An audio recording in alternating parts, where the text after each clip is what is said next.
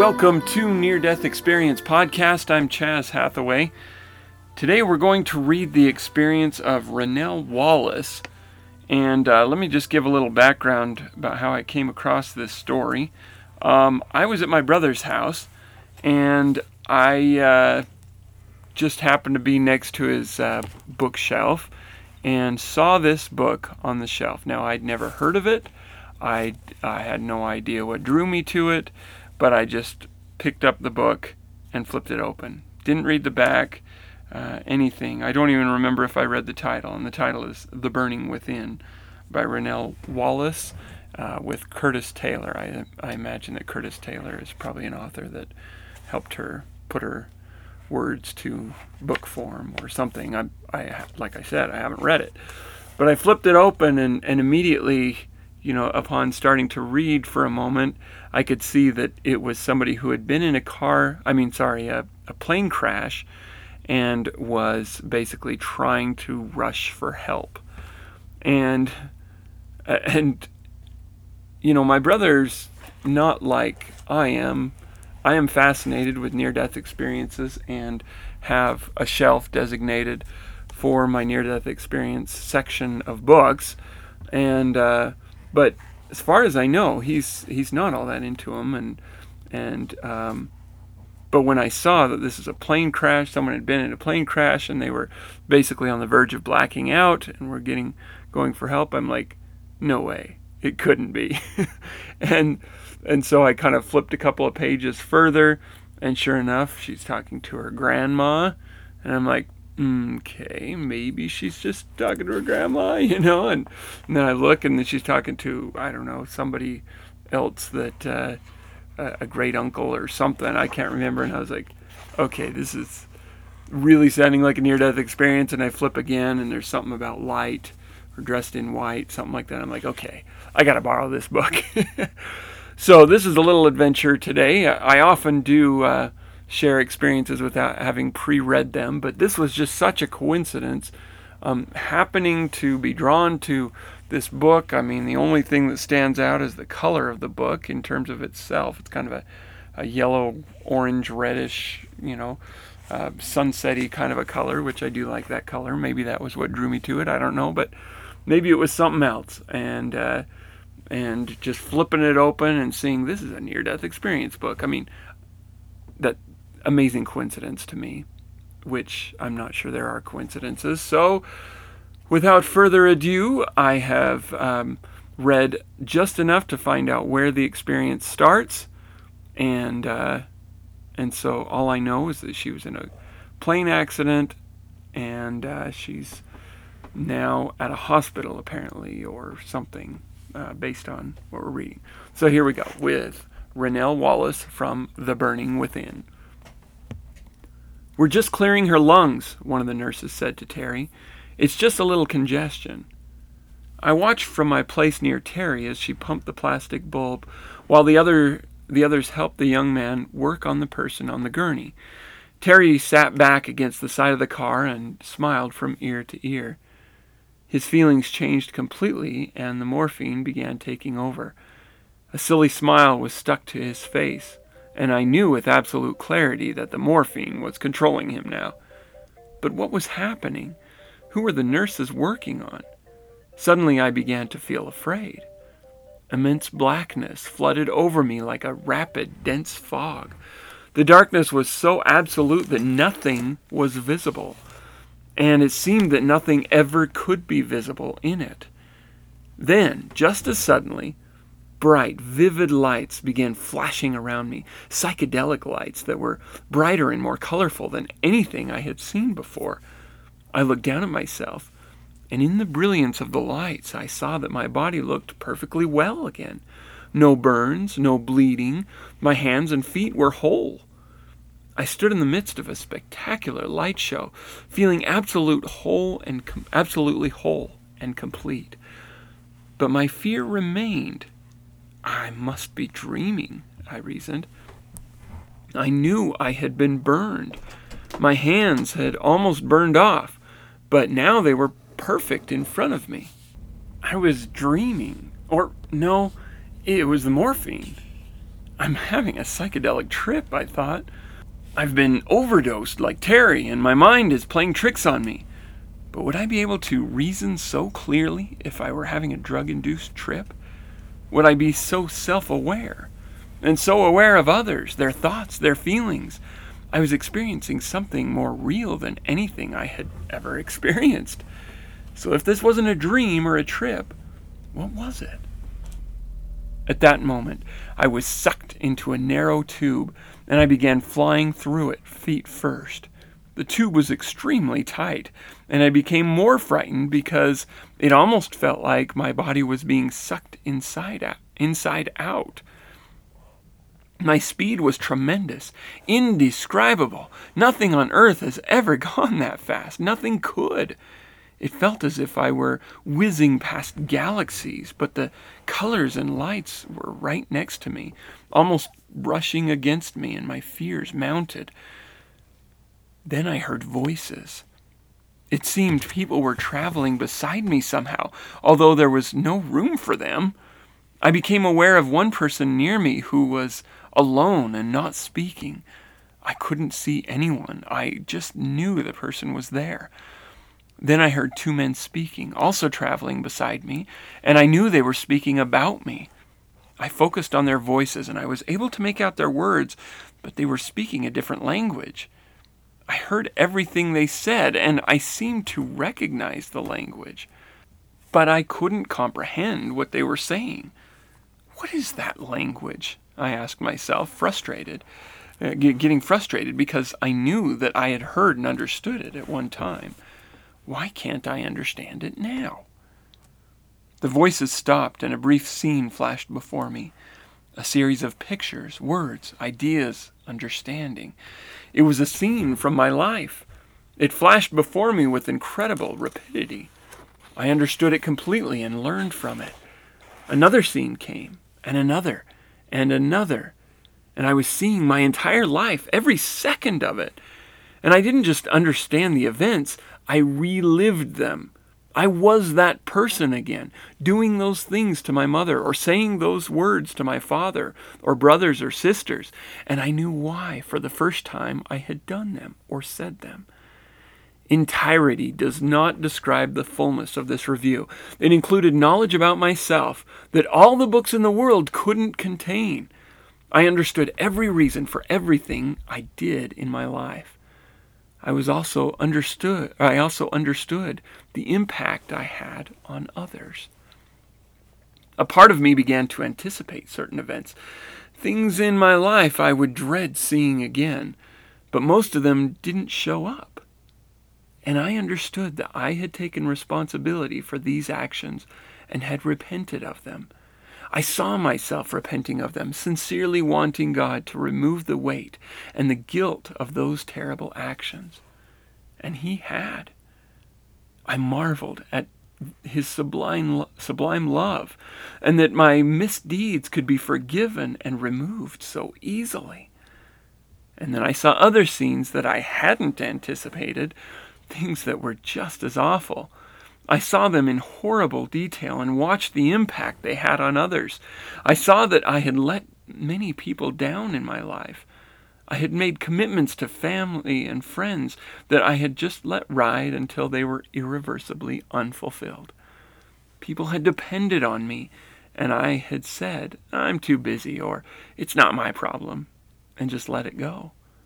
My cavalier attitude had caused real pain and heartache in others, pain I had never known about.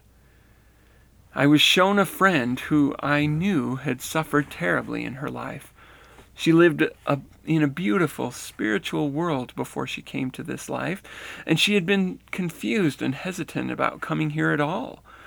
But she was given the promise of good parents, family members, and friends, and she agreed to come for the experience and growth this life would afford her. I was shown that I was one of the key friends who had been given to her as a guide and help. Then I saw my own personal follies and uncaring attitudes. I saw how these had combined to mislead my friend and propel her into new mistakes and grief. I had messed up my own life, not really caring about the consequences, and in so doing, had hurt her as well. If I had followed through on my obligations to myself and others, she would have lived an easier and more productive life. Until that moment, I had never realized that ignoring responsibilities was a sin. What was happening? Why was I seeing all this? My mind spun with questions.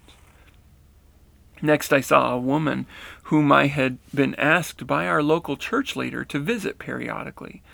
I was just to check up on her and see if she needed any help. I knew the woman quite well, but was afraid of her constant pessimism and negativity. She was locally renowned for her bitterness. I didn't think I could handle the depressing influence she would have had on me, so I never went to see her. Not once. I saw now that the opportunity to visit her had been orchestrated by higher powers, that I had been just the person she needed at that time. She didn't know it, and I didn't know it, but I had let her down. Now I lived her sadness and felt her disappointment and knew I was the cause of it. I had fallen through on a special mission to her, a responsibility that would have strengthened me over time. I had retreated from an opportunity for growth, both for me and for her, because I was not caring enough to fight through my petty fears and laziness. But the reasons didn't matter. I could see that, even now, she was living in sadness and bitterness, living through it just as I now experienced it, and there was nothing I could do to go back and help. I re-experienced myself doing good things, but they were fewer and less significant than I had thought. Most of the great things I thought I had done were almost irrelevant. I had done them for myself. I had served people when it served me to do so. I had founded my charity on conditions of repayment, even if the repayment was merely a stroke to my ego. Some people had been helped, however, by my small acts of kindness, a smile, a kind word, little things I had long since forgotten. I saw that people were happier because of my actions and in turn were kinder to others. I saw that I had sent out waves of goodness and hope and love when I had only meant to smile or to help in a small way. But I was disappointed at how few of these incidents there were. I had not helped as many people as I thought. As the review of my life came to an end, I was in agony.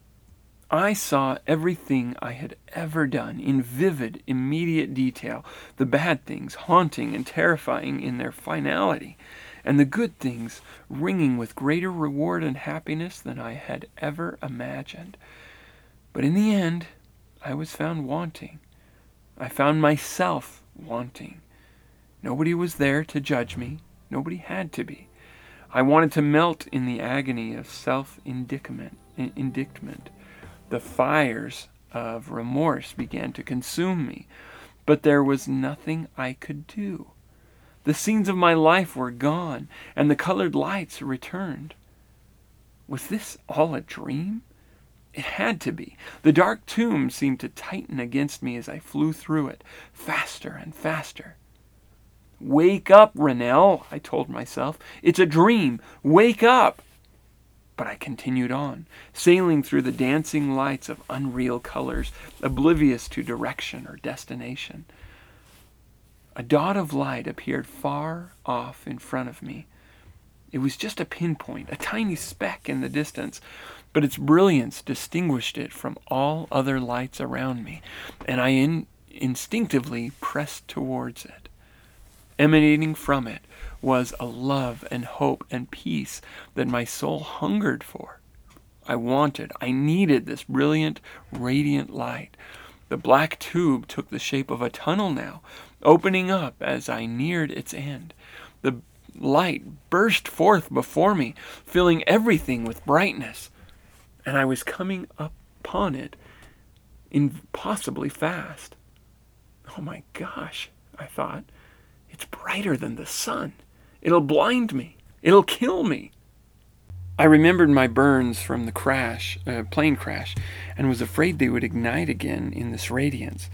But I couldn't stop myself. I was drawn to the light by forces I could not control, so I shut my eyes against my impending destruction. But my eyes wouldn't shut. They felt shut, but somehow I couldn't see it. And then I was in the light. Like a nuclear explosion, the light pierced me. Every particle of me was shot through with blinding, brilliant light, and I had a feeling of transparency. My skin didn't burn. My eyes still saw. I floated in this light, bathed in it, and the love that surrounded me and filled me was sweeter and finer than anything I had ever felt. I was changed by it, refined, rarefied, made pure.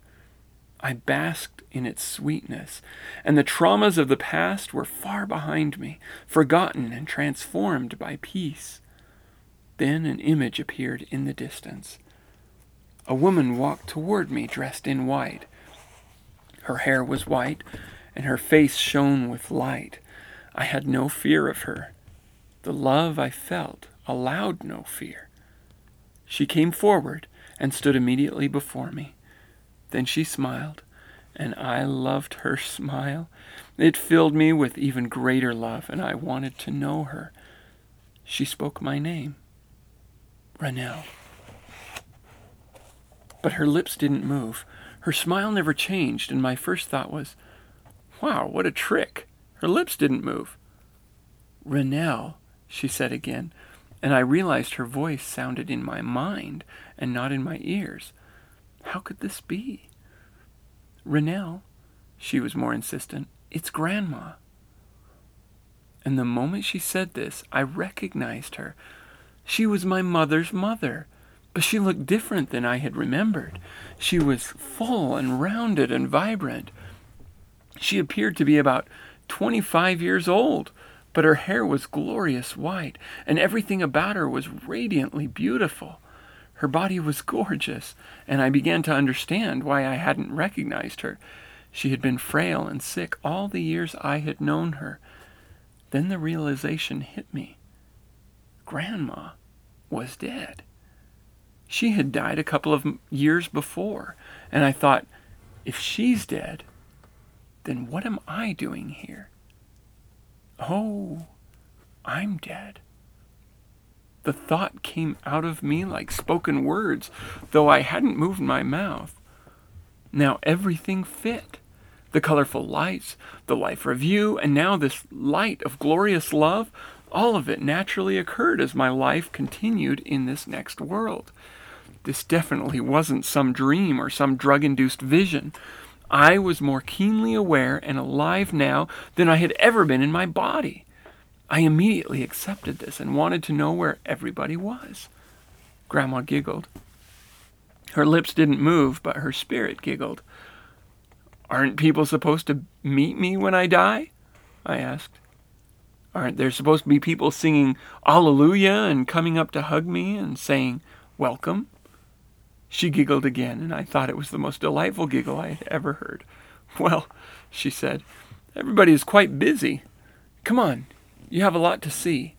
And she reached out for my hand, but I thought, wait, what about Jim? Jim was a friend who had been killed in an automobile accident several months earlier. If Grandma was here, maybe she could tell me what had happened to him. What about Jim?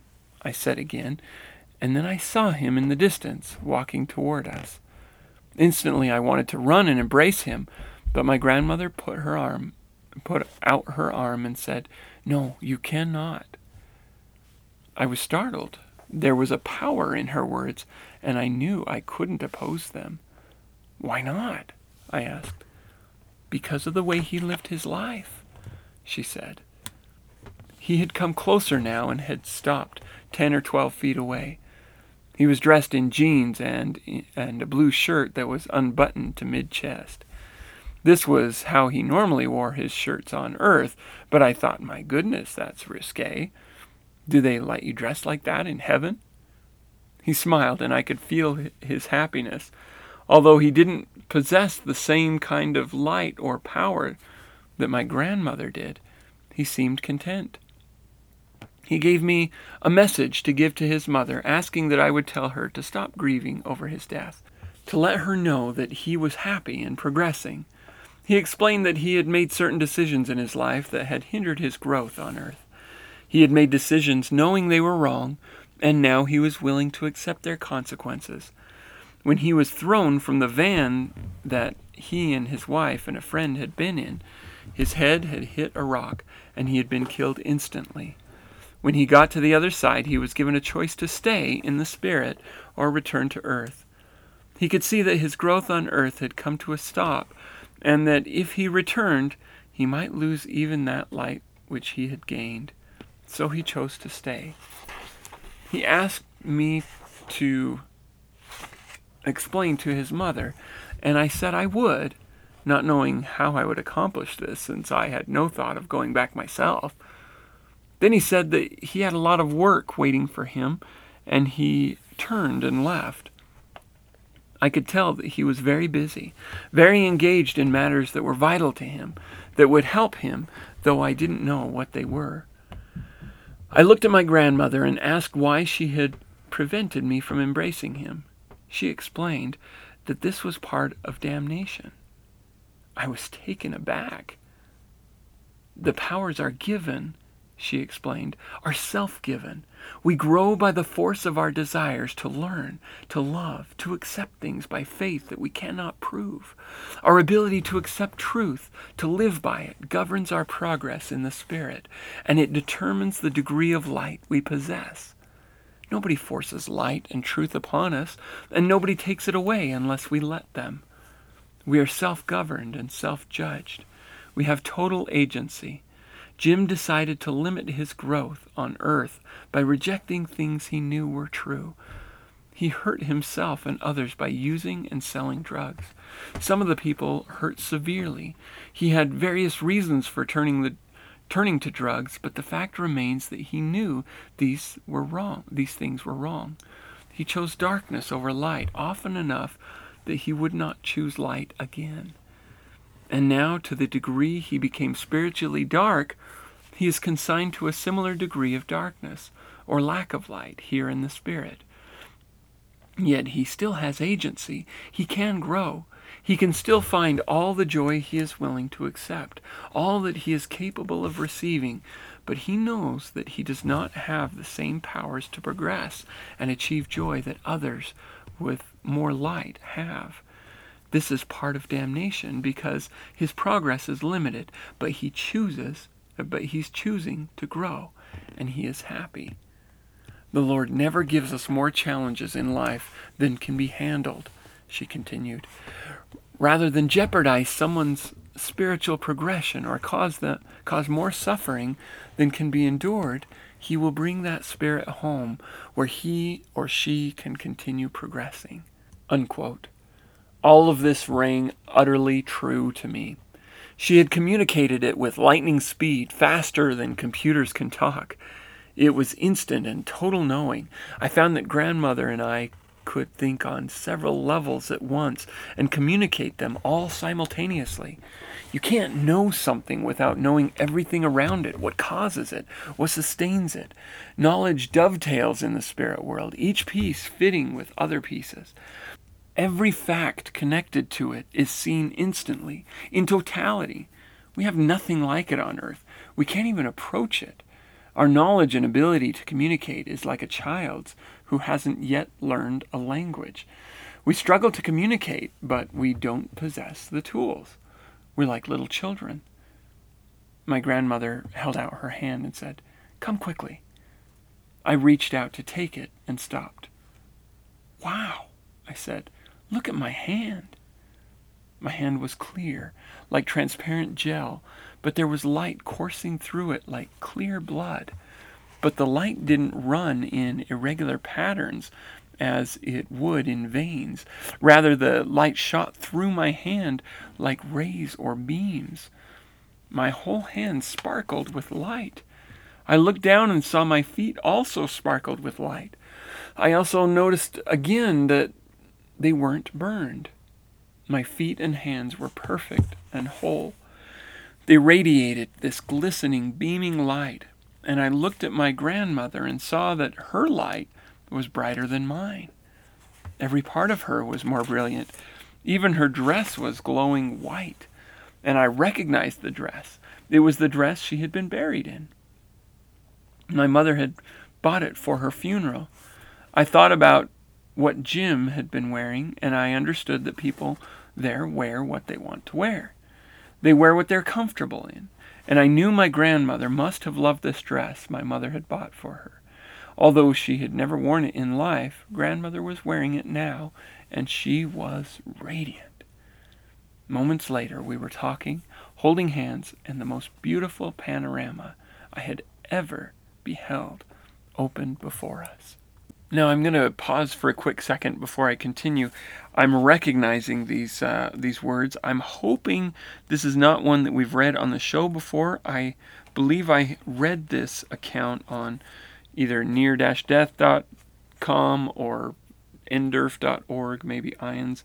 I've read the account, but I think this has more detail than what I remember reading in the account. So anyway, so if you've heard this before on the show, I apologize, but I'm going to keep reading because I think this is just a beautiful experience. A garden cannot exist on earth like the one I saw. I had been in gardens in California that had taken my breath away, but they were struck into insignificance by the scene I saw before me now. Here was an endless vista of grass, rolling away into shining, radiant hills. We have never seen green in our world like the deep, shimmering green of the grass that grew there. Every blade was crisp, strong, and charged with light. Every blade was unique and perfect and seemed to welcome me into this miraculous place. Profusions of flowers were splashed on the hills in colors I had never imagined. Flowers of all sizes and forms, living, radiating, glorying in their beauty, erupted from the hills and valleys without end. The colors were indescribable. We may have 50 or 100 tints of orange in this world. In that one, there are millions. I saw tinges of orange that defy comprehension, shades of roses and hints of pink stretched on forever, every subtle shade a unique color, every color connecting in perfect harmony with other colors, and every arrangement a miracle.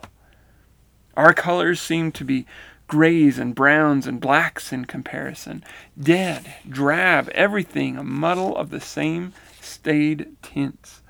Even our brightest colors are artificial. Their colors vibrated with life, creating subtle shades of mood and atmosphere. The colors did more than please me. They infused me with happiness in their completion, in their wholeness. It was as if every blade of grass, every flower, every tree had a unique prism from which light and spirit exploded. The whole garden was singing. The flowers, grass, and trees, and other plants filled this place with glorious tones and rhythms and melodies. Yet I didn't hear the music itself. I could feel it somehow on a level beyond my hearing. As my grandmother and I stopped for a moment to marvel at this magnificent scene, I said to myself, "Everything here seems to be singing," which was woefully inadequate to describe what I felt. We simply don't have language that adequately communicates the beauty of that world. I noticed something unusual about the flowers near us. My grandmother waved her arm and, without speaking, commanded them to come to her. Although it was a command, the flowers took joy in obeying her. They floated through the air and came to a stop, suspended within the circle of her arms. The bouquet was alive. Each blossom was able to communicate, react, and actually enlighten others near it. "Grandma," I said, "they have no stems." "Why should they have stems?" she said. "Flowers on earth need stems to receive nourishment, to grow to their fullest potential. Everything God has made is spiritual and is designed to grow toward its own spiritual potential. A flower reaches its fullness in the blossom. Here everything exists in its fullest form. The flowers have no need of stems, but they just float. Should they fall, everything here is perfect. She took one of the flowers and handed it to me. "Isn't that beautiful?" she said. The flower hung inside my cupped hands, barely touching me. It was like a camellia, except that it was deeper than any camellia I had seen, and it had many fine tendrils at its center, some long and straight, others coiled. The petals cascaded one upon the other in luminous hues of lavender, orange, and pink. The whole blossom was filled with various shades of light, and its beauty was incredible. Then the flower became part of me. Its soul merged with mine. It experienced everything I was doing or ever had done before. It was acutely aware of me, and at the same time it changed me with its delicate spirit, with its own existence and life. It affected my feelings, my thoughts, my identity. It was me. I was it. The joy that came from this union was more pervasive and delicious and fulfilling than any I had known until that moment, and I wanted to cry. The scriptures say that one day all things shall be as one. That statement has great power for me now. My grandmother commanded the flowers to return, and they floated gently back to their places just above the ground. The one in my hands also returned, but its essence remained with me. Maybe it was this lingering connection with the flower that made me more keenly aware of my surroundings. But I began noticing other things. I saw large, powerful trees, and I understood that a tree reaches a fullness of its creation in its growth and firmness. Unlike some flowers, the trunk of the tree, or its stem, is vital to its identity, so to its spiritual fullness. The trees were similar to palmyra trees that grow in the tropics, only much larger. I sensed their intelligence and the limit to that intelligence, and I knew that reaching their full height and width and firmness actually gave meaning to their existence. Their trunks were their foundation, and their leaf spread and total size was, in effect, their glory. The trees produced a scent that reminded me of something bouquet-ish, very flowery.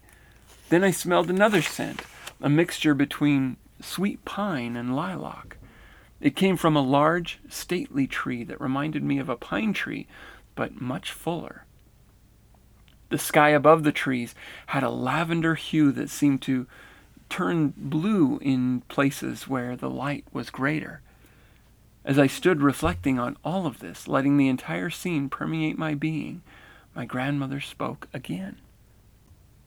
All this comes from God, and the power to sustain it comes from Him. It is the power of His love. Just as the plant life on earth needs soil, water, and light for nourishment, spiritual life needs love.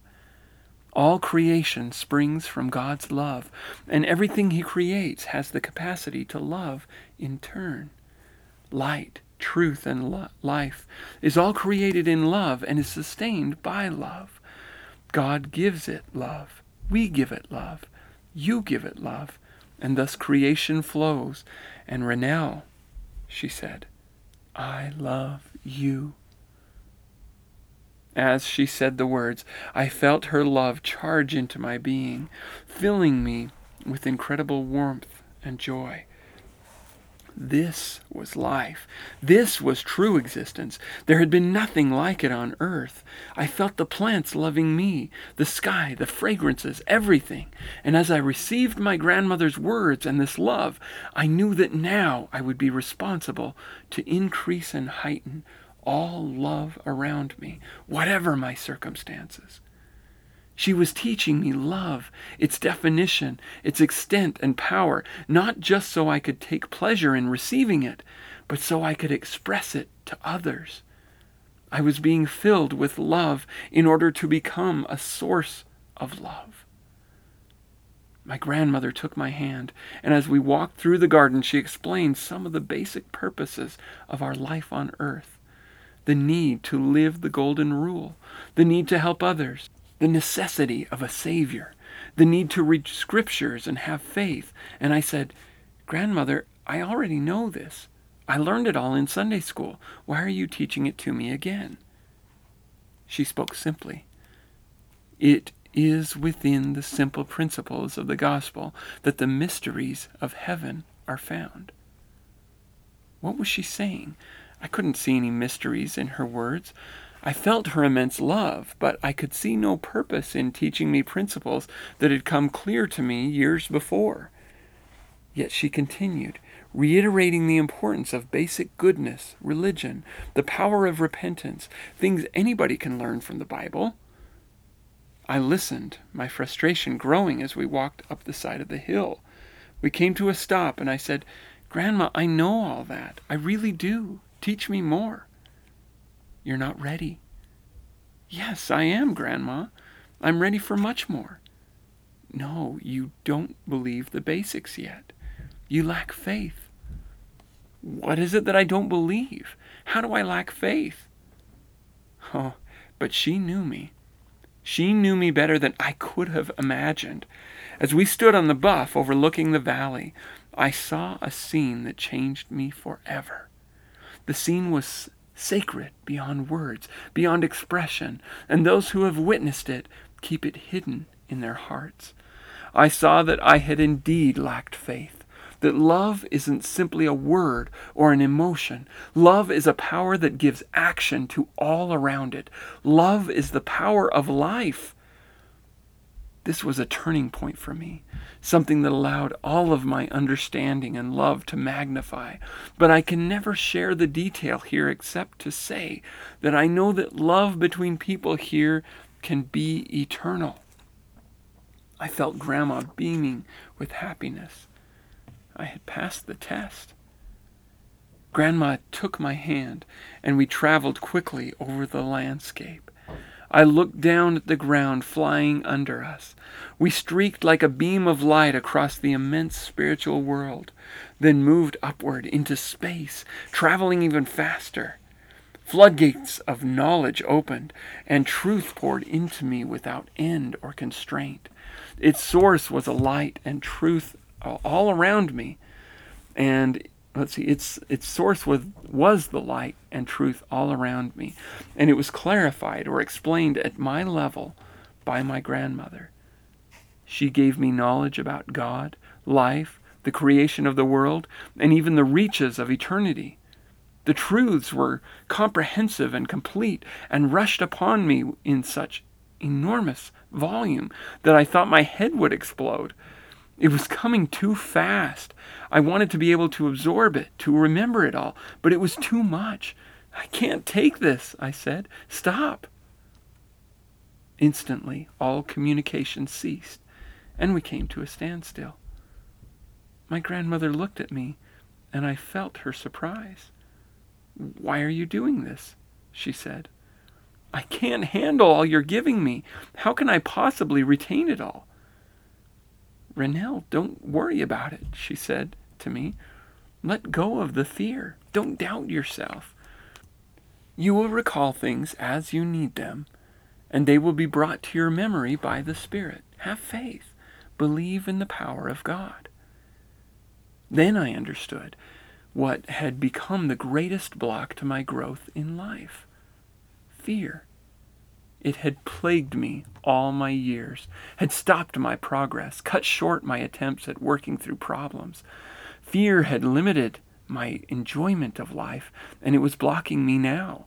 When I feared, my powers of travel, understanding, and progression became paralyzed. Don't fear this, I said to myself. Let go. And we were traveling again, knowledge pouring into me faster than ever. Scene after scene of living truth passed through me. History on earth, history of our existence before earth, principles, facts, things that I had had no conception of. I saw them. I experienced them, literally becoming part of each scene. I saw that we all stood before our Father before coming to earth, brothers and sisters in eternity. I experienced this anew, just as I had experienced it in my own premortal life. I saw that we chose to come here, to face trials and to gain the experiences of this earth. I saw that we elected to follow a Savior who would redeem us from the sins of our mortal lives and bring us back to our Father. I felt love and joy sweep over me again as we accepted Jesus Christ as that Savior. Then we raised our right arms just as we might in a court of law, and we made a sacred covenant with God that we would do all in our power to accomplish our missions on earth. And I felt the tremendous honor of making this covenant before our Heavenly Father. We vowed, in effect, to become partners with Him in bringing about goodness on earth. We promised to use our time and energies and talents to help bring about the Savior's full purposes, to help bring our brothers and sisters back to Him and to our Father again. I saw that our God knew each of us individually. He knew our hearts, our souls, and He loved us unconditionally. It was as though He spent unmeasurable time with each of us, counseling us, loving us. Time did not exist. Each of us had always had a relationship with Him. I saw that the people standing beside me on that occasion were people who would play an integral part in my life on earth. We were connecting to each other in vital ways. If one of us were to fail in his or her mission, all of us would be hurt in some way. If one succeeded, we would all benefit. It was as if we were all part of a puzzle with millions of pieces. It was put together perfectly, but if one piece were removed, we would all be lacking and would not be content until that piece was found and returned to its rightful place. We needed each other. We still do, and always will. I believe that it is impossible here to imagine the grief of a brother or sister who is lost from that great family organization.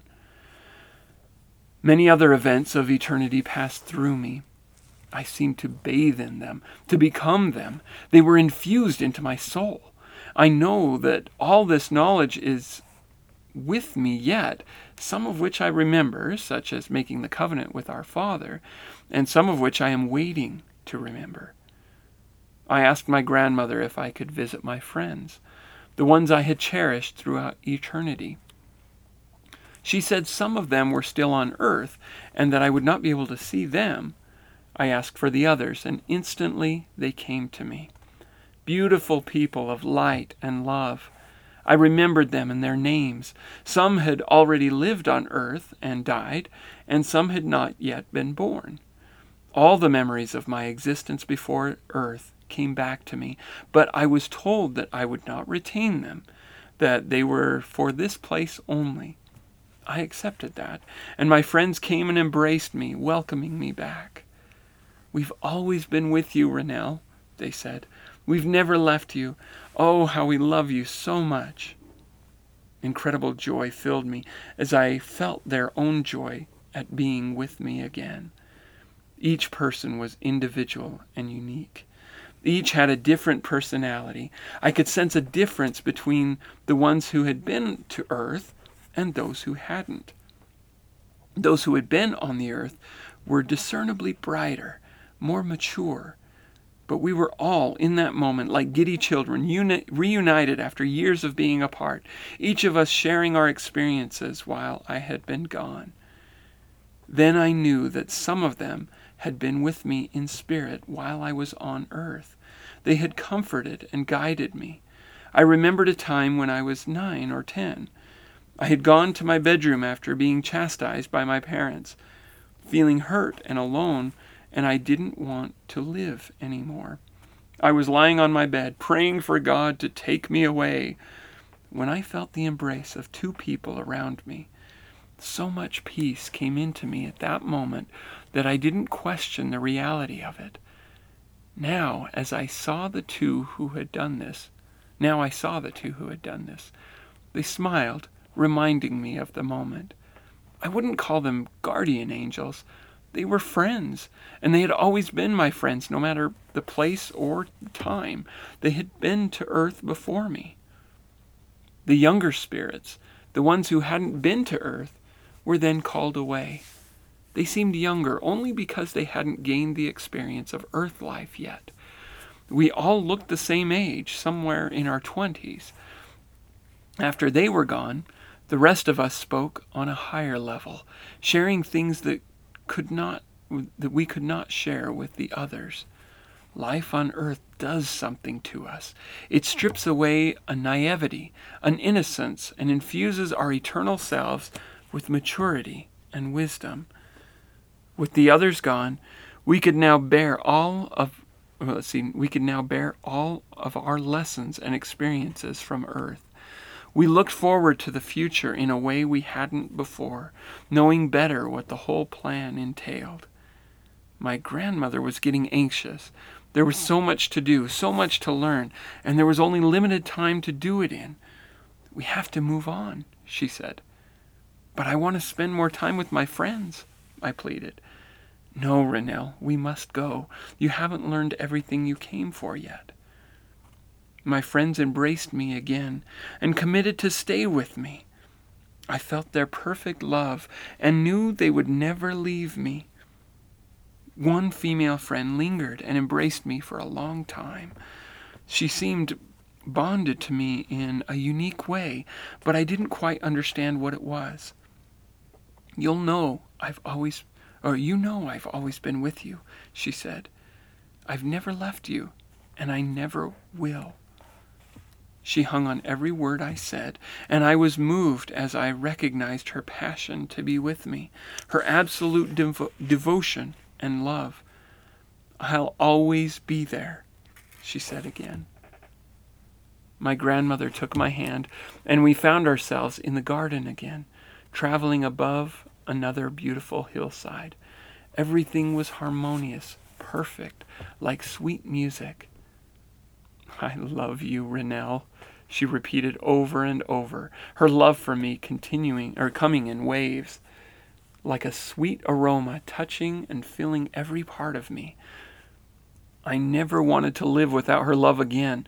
It seemed to give me life.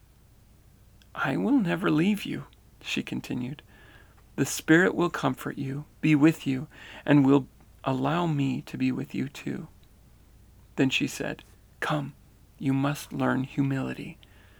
And we came to a strange building below us. It had 4 walls, but no floor or ceiling. We could see part way down into it. Then the room's light seemed to fade where the floor should have been. The walls were solid but translucent, as if they could be penetrated by light, or rather, by beings of light. This seemed important. I saw stairs leading down into a dark area. My grandmother told me to follow the stairs down into the room. Somehow I sensed a deeper darkness. No, Grandma, I don't want to. You need to, she said. This is important. Can't you come with me? I cannot. I realized that there are laws in that world, just as there are laws here. This was a law she could not break. I had to go alone. I started down, and the stairs seemed to disappear so that I gradually descended or floated into the room. The light was much dimmer, and I became frightened, though I knew that the light in the room was brighter than sunlight. At first I thought the room was empty. Then I saw her. A beautiful woman lay on her side on an altar.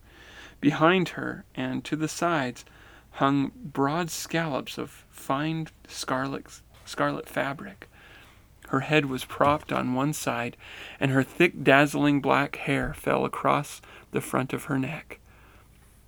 She had an olive complexion, smoother than cream, lips full and exquisitely formed. Her eyes, a stunning blue, were set in a flawless face that looked as if it had never seen a harsh moment. Her fingernails were long and delicate, appearing to have never experienced work. Even her feet were beautiful, slender, and soft, and I noticed that her toenails were perfectly groomed. Gold and brass bracelets adorned her ankles and wrists in the style of her time on earth. A necklace of gold and brass hung about her neck, with a large ruby just above her breasts. Her blouse was crimson and partially sheer.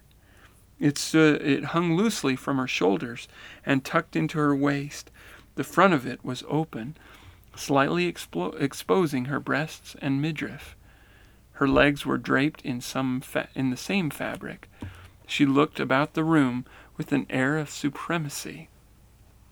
Even in this realm of absolute beauty, she was stunning. I understood that she had become a queen, or she had been a queen, a woman of power and title who had lived before Christ and had reigned over many people. In life she had done as she pleased, commanded populations, granting or taking life, enjoying every whim. She had cultivated her beauty artfully and had used it to increase her power. She looked at me, and I knew that she expected me to bow, to honor her, but I refused. Something told me not to.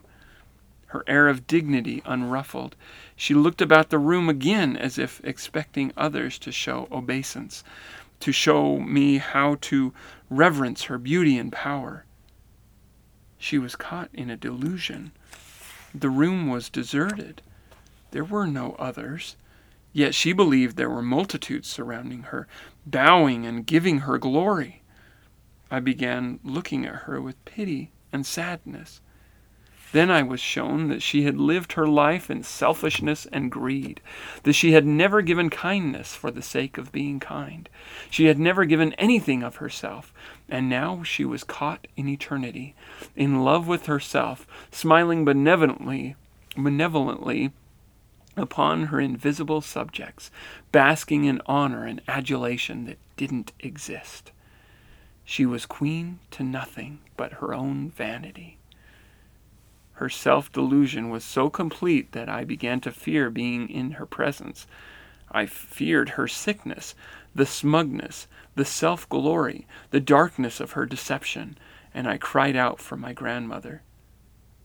"Come, Ranelle," I heard her say, and I glided up out of the roofless room and back into the garden.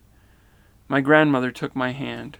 Her touch and the beauty of the garden were like a spiritual balm. "Did you see?" she asked. "Did you learn?"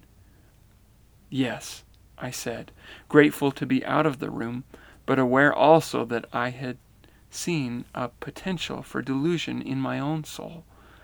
"Thank you." We didn't speak of it again. There was no need.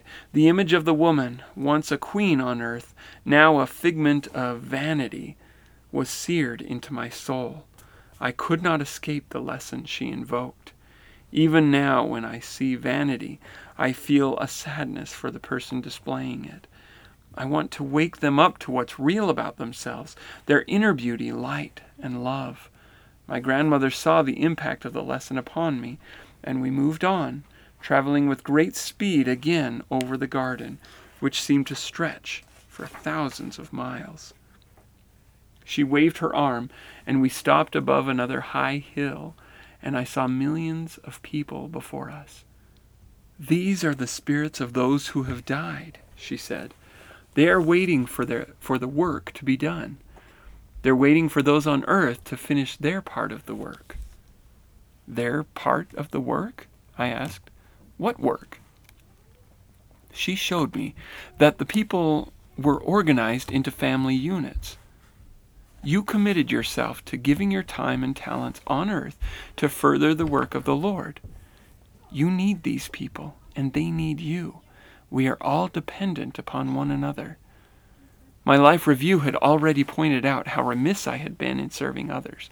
Now I saw that there was much I could do, sharing, sacrificing, offering what I have.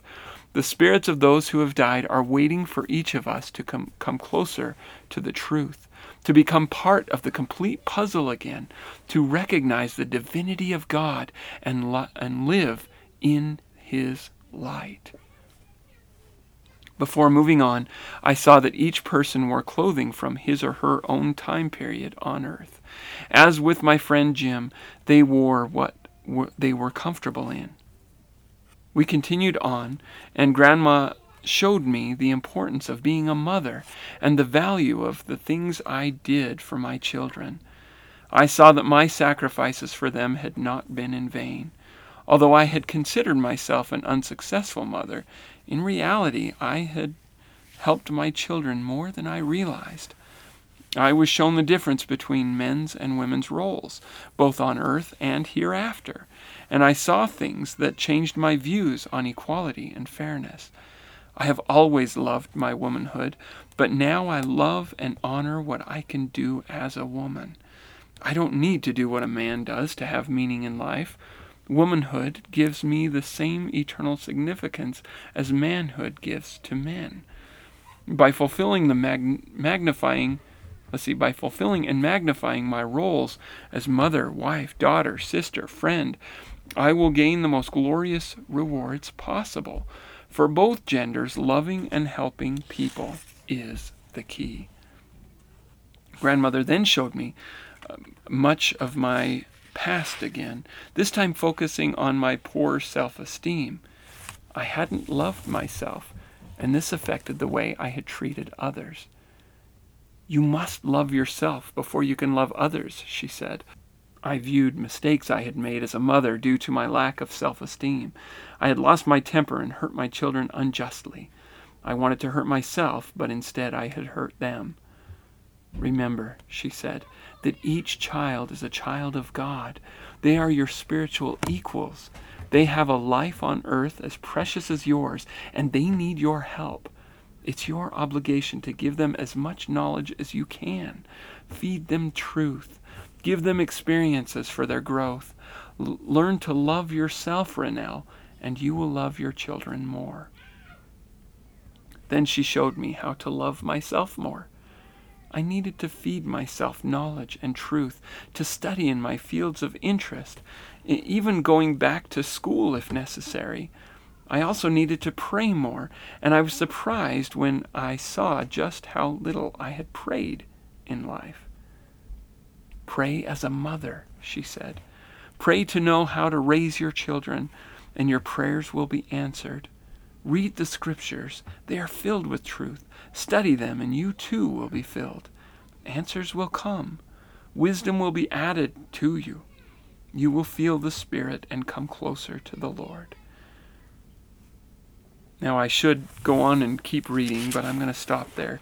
This is remarkable. I have read portions of that before, so it must have been on one of the websites that I listed before, but I am absolutely astounded by this. It looks like she goes on and continues talking with her grandma, and there's some more discussion about her return, and she doesn't want to go, and so forth. But I'm not going to read on simply because, copyright issues, and I don't want to, if you would like to read more, please get this book. And I'm blown away just from what I've read today. Much of this I haven't read, and I'm just, my mind is kind of reeling right now with thoughts. I'll repeat to you the name of the book, and then I want to share some very personal feelings. The Burning Within is the name of the book by Ranelle Wallace with Curtis Taylor. And so it looks like it's published by Old Leaf Press. I will put that in the bookstore as well as a link in this particular episode. There was a moment in reading this that I had a memory come, and it's one that I haven't thought about in a while. I think when I first started studying near-death experiences, the memory came back, but it came back strong in this. And it was in the part where Ranelle was talking about how she was with some friends that she'd known before she'd come to Earth.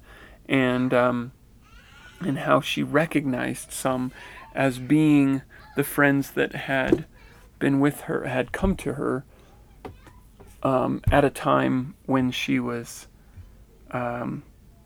upset and upset from the conversation with her mother, and she was in trouble, something or other. I don't remember exactly. Can't find the spot again. But as she was talking about how she remembered those friends from that experience, I recalled something that happened. This whole near-death experience study has been a journey for me, not just because of what I'm learning, but because of little things, flashbacks, if you will, of little things that I think, it's just kind of a, kind of experience. Many years ago, it must have been at least 15 years ago. It was before I was married. In fact, it was before my parents moved, which would put it around 18 to 20 years ago, somewhere around there. Possibly even as much as when I was living at home. But I don't think so. I think it was... No, I was living at home. Yes, I was living at home with my parents. And so I think it was somewhere between, around 18 to 20 years ago. Anyway, what happened is I was really tired when I was headed to bed. And I kneeled down to say my prayers. And I don't remember the prayers. I remember feeling a wave of exhaustion coming over me, which is not uncommon at bedtime when I kneel to say my prayers. But while praying, something happened. It was as if I dozed off, but there was something different about it. And I remained very conscious. And I was with someone. No, somebody was in the room with me. No, I'm sorry, I'm trying to recall it as I'm telling it. I just remember being with someone. I don't remember it being, God or Jesus or anybody like that. I don't even remember it being a particular being of light per se. I don't remember seeing anyone, but I was with someone, and I remember thinking, oh my goodness, it's you. How could I have forgotten about you? And it was as if, I don't know if this was a friend, a family member, or just somebody who I deeply looked up to. I think it was a friend. I don't know how else to describe just the feeling of somebody who I was really, really close to and had a deep, strong relationship with. I'm trying to remember if it was a boy or a girl. I'm kind of thinking boy, but I could be wrong about that. I can't say for sure, but I remember thinking, how could I have forgotten about you? It's so good to see you. I don't recall if I said that or just thought that. It was, gosh, now that I'm remembering it, this is fitting things that I've read. Anyway, I just remember a brief moment, instant, maybe time passing with this person. It's hard to say. Again, I don't remember, because I do recall, as I'm like, I can't believe I forgot about you. It's so good to see you. And then there was this sensation of, I'm going to wake up now. And I was like, this thought, when I wake up, I'm going to forget you again. And I was like, no, I can't let myself forget. I can't let myself forget you again. And as I'm thinking this, I'm waking up from a dream, maybe an experience of some kind. I don't recall seeing anything. I don't recall a person, but I strongly recall thinking, no, I can't let myself forget again. I can't let myself forget you again. And then the memory was gone. I didn't remember the person. I didn't know who they were. All I remembered was that feeling, that thought of, oh, how could I have forgotten you? and then waking up with that the feelings there, the feelings of love and the feelings of reunion, the feelings of joy at being with this person again, and then the memory of them being gone. I was so taken up by this experience at the time that I wrote it down in my journal. I'll have to look it up.